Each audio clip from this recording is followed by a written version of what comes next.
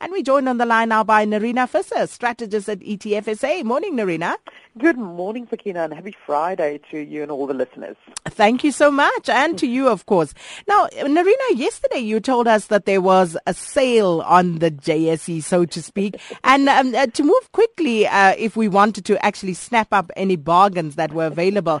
And it seems that those who got in on the action actually did make some good gains on the day. Yes, indeed. So, as you mentioned in your initial report, the market closed up 1.6%. So, certainly a very nice strong bounce yesterday. Although we are still down on the week, so I do think there's still some more opportunity.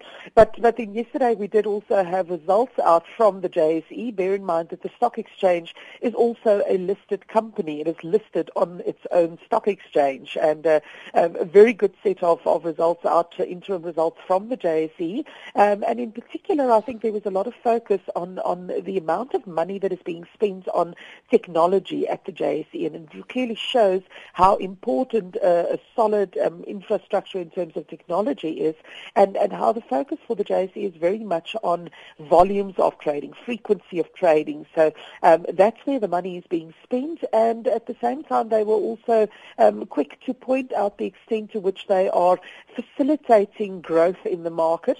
The so-called BDA accounts, which is the broker-dealer administration accounts, they've been able to reduce costs on that, something that one doesn't often hear. And in particular, they slashed those costs quite dramatically for the new tax-free investment accounts. So certainly the JSE coming to the party in terms of making the market more accessible to ordinary people, and great to see people getting in on the action at the JSE. Absolutely.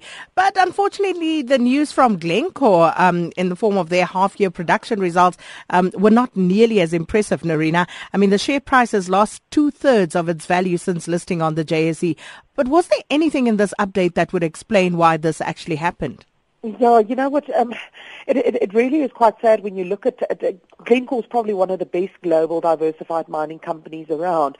And when you look at the impact that the decline in commodity prices have had on their business, this of course focusing specifically on production, and for some of their commodities the production was better, for others it was worse. But unfortunately it almost doesn't matter what your production figures do unless the commodity prices are there to support it. It doesn't translate into earnings. And probably one of the biggest sort of write-downs that we've seen in recent times, as recent as April last year, they bought the Caracol mine in Chad, an oil and gas facility there, for $1.35 billion. And yesterday in the results, they announced that they're writing down $790 million of that. So more than half of the original purchase price just more than a year ago has been written down. At the time, they paid a 61% premium to the share price on that mine, and of course we all know what happened to the price of oil since then. So I think what was a pity for me to see in their results is that I still haven't seen sufficient cutback in production spending or plans by most of our big mining companies. And until there is sufficient cutback in production, we will have this supply glut, this oversupply in commodities, and that means just that the prices cannot really rise because there's still just too much supply and not enough demand in the commodity space. And just looking at another company there, private education group Curro. Now, they've been in the news for mostly the wrong reasons, Nerina, especially of recent times, racism allegations at that Roodeplaat school. Was there any sign of a negative impact on their share and their interim results yesterday that was released? So what did we see there? Some very good results coming out, and I think it sort of reminded us that management did not take their eye off the ball, so to speak. So they continue to focus on managing that business really well. Yes, some unfortunate news for Curro in recent times, but from an operational point of view, an excellent set of results yesterday, and very well on track with big growth plans. You know, they're still looking at generating around 70 to 80% growth in earnings every 6 months, which is really just phenomenal.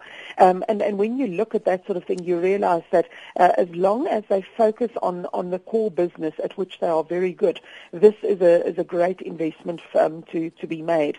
I think what was great yesterday, speaking to Dr. Chris van der Merwe, the CEO of the company, one of the important things was that he acknowledged that a merger or a takeover in the education space, such as the one that they tried to do with Advitech just recently, unless this is actually an agreement between the two boards, this is not the sort of merger that one does easily. When you're dealing with education, you're dealing with parents, you're dealing with children, and the educational issues are emotional issues, and it means that unless you actually have the buy-in and the commitment from everybody, this is no ordinary corporate merger. So not surprising that they walked away from the deal relatively quickly, but he did also highlight that the Advitech deal was not part of their growth forecast or their plans. This would have been on top of the growth forecast that they've got, taking that company to 80 campuses, as they call it, 80 schools really by the year 2020. So a great growth story still intact there, and I think certainly worth a nibble at current prices.